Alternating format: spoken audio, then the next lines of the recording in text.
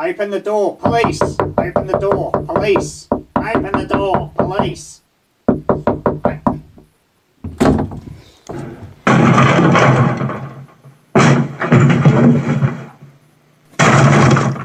Welcome to part 3 of the Aussie Radio Pirate series, where we look at various illegal transmissions over the decades.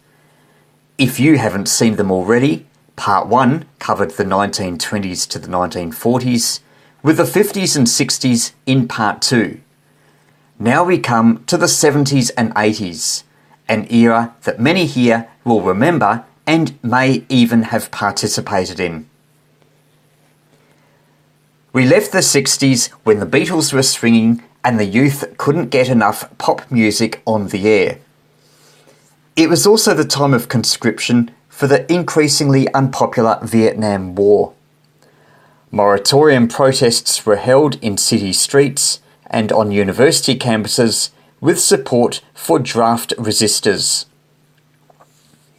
Pirate Station 3GR, 3 Draft Resistor, occupied the Melbourne Uni admin building to support the draft resistors union protests in opposing conscription.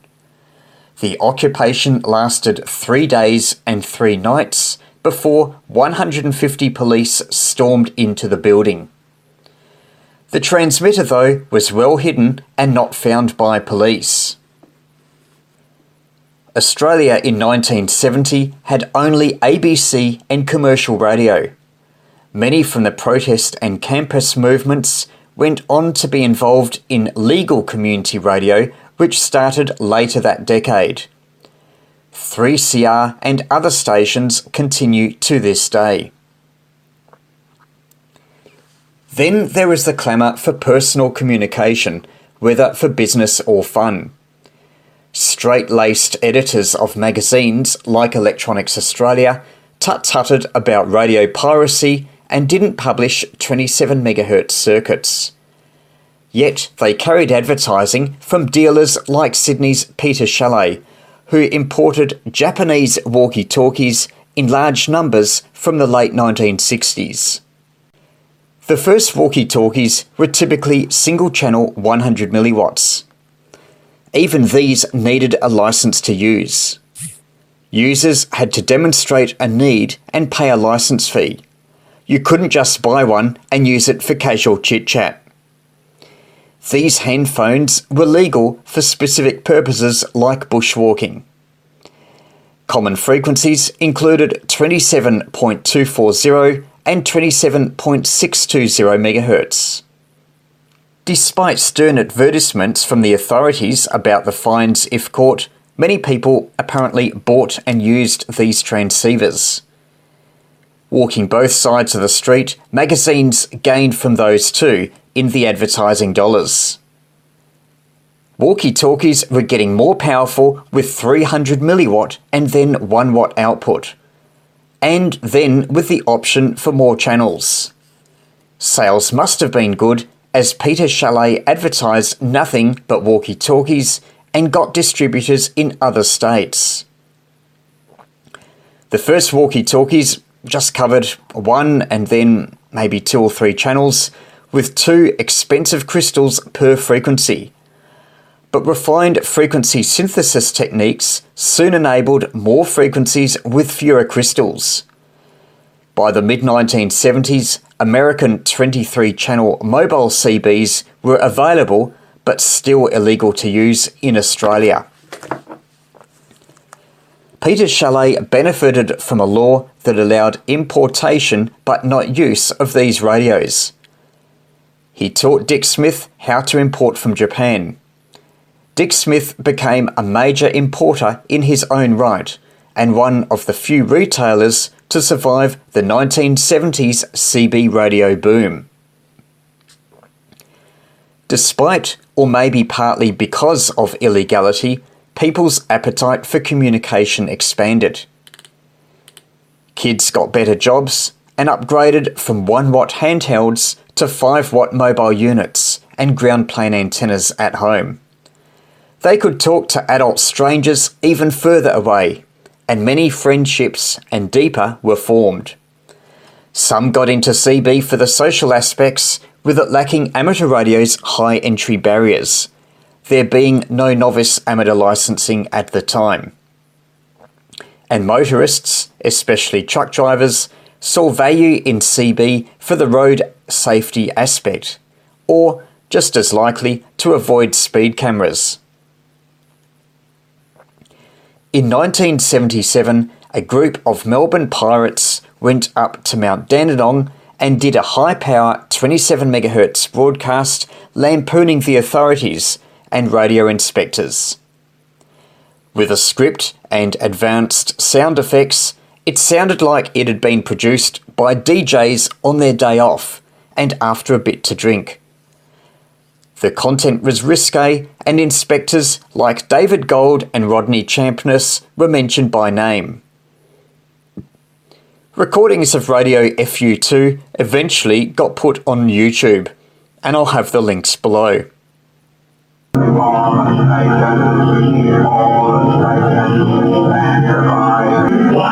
and gentlemen, Warren and Fulton.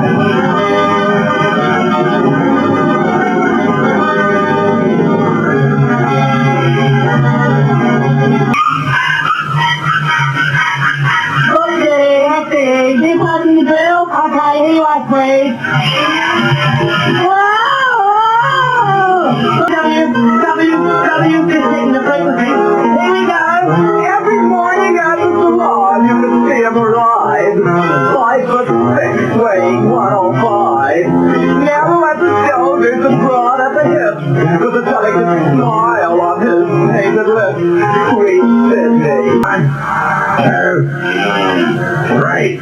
Now my name is Samuel, it is Samuel. And I hate this one and all. It's bloody horrible, that violin derby, a bit of culture. You would know what culture was.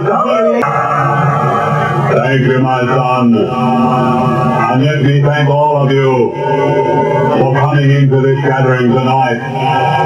And may God be with you. What do you blokes think you're doing? What's it look like we're doing, Ducky? We're having a cup of tea and some donuts. Well, I'm a radio inspector, and here's me card. Good on you, Betty Barter. What do you want to look at me radio? She's crazy for radio. Oh man, bloody luck because I'm next tonight. I haven't come to look at your transistor radio. I've come to serve a warrant on all of you.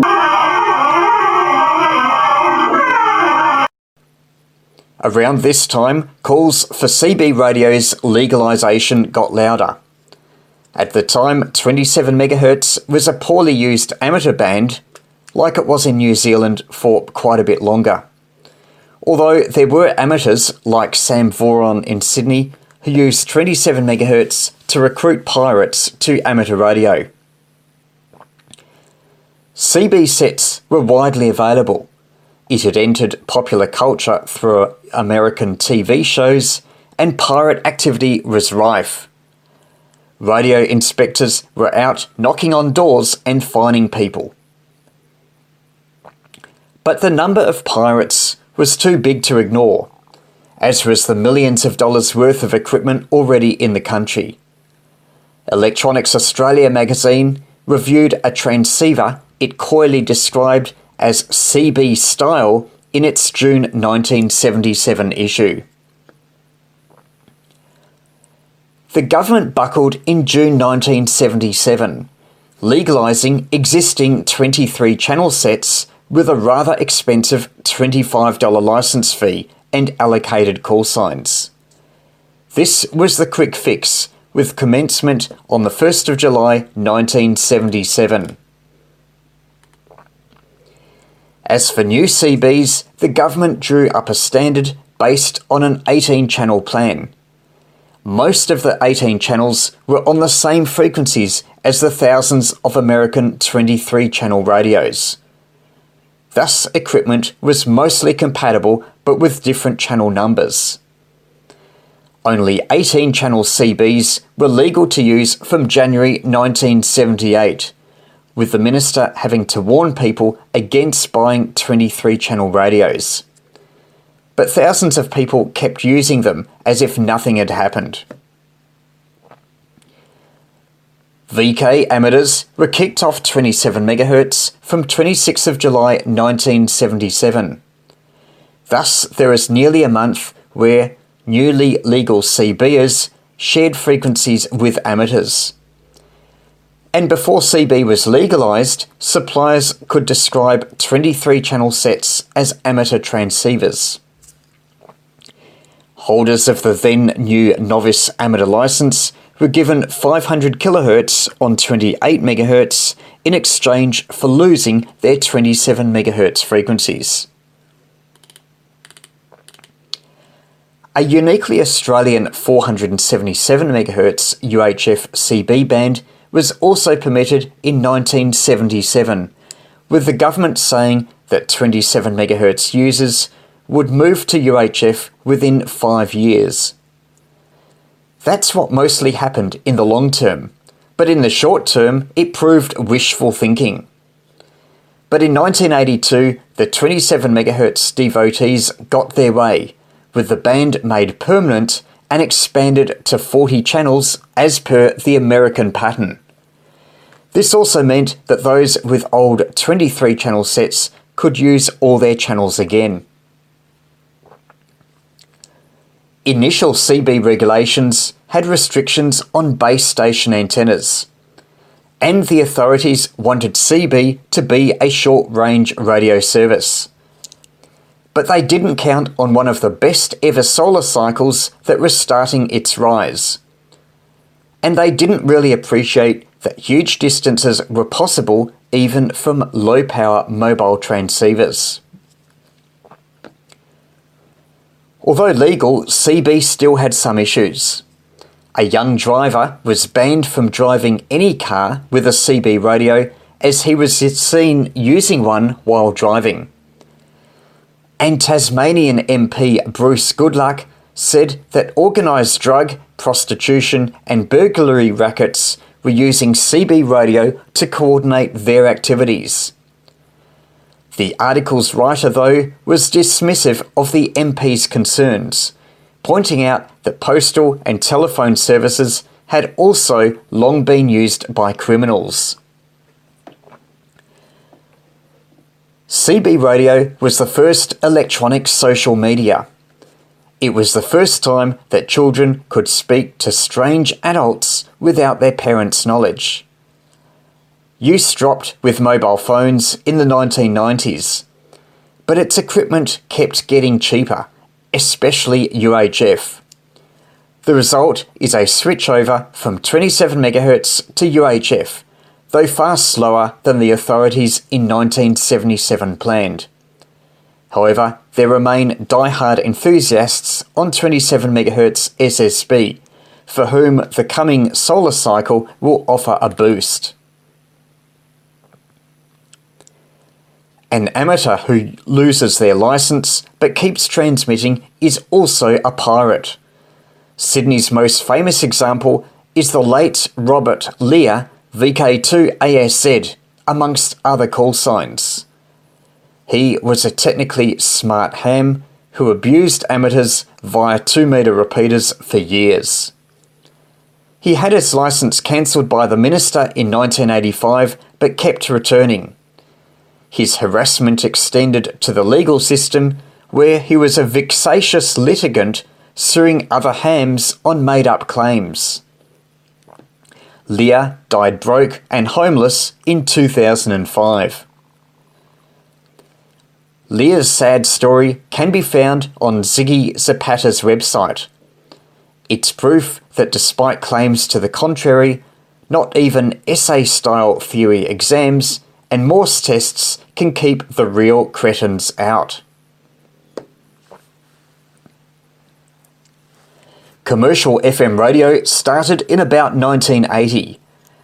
The big AM to FM conversions weren't to start until about 10 years later, after AM stereo failed to win acceptance.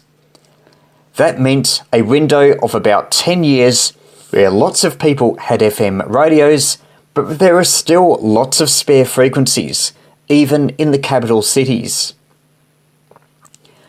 it was quite cheap to build an FM transmitter, with people getting a taste from Dick Smith or Talking Electronics kits. And people found that not much power could go a long way if they were high up. So it was not surprising that some took it to the next level, starting FM pirate stations. A Melbourne example was Radio Uranus in 1986 and 1989. Clips of some of its transmissions appear on YouTube. Pirate Radio Uranus, transmitting on a frequency of 93.7 megahertz, and we're roundabout in the King Lake area. For you techno heads, we're running transmitter power of 10 kilowatts into a very large antenna beaming straight down onto Melbourne. So we hope you're enjoying the music this afternoon, and we hope you'll stay tuned in for the next 39 hours, because that's how long we're staying on. Either that or until someone comes up and turns the power off. But either way, I'm sure you're going to have a great time. Earlier that decade was Radio Xerus, which was a Greek pirate from Sydney. No information except what you see on the screen. I remember reading about another 80s pirate, but on the other side of the country in Perth, called 88 FM. But a search has failed to find anything. And back in Melbourne, there is an AM pirate on 1611 kHz in the 80s around Christmas or New Year's Eve. You couldn't do that now, as these frequencies are full of narrowcasters. But that's close enough to the band to have been tunable on most AM receivers. This may or may not have been the same people who did AM transmissions from Werribee Sewage Farm on New Year's Eve. So that's it, our look at 1970s and 1980s pirate radio in Australia.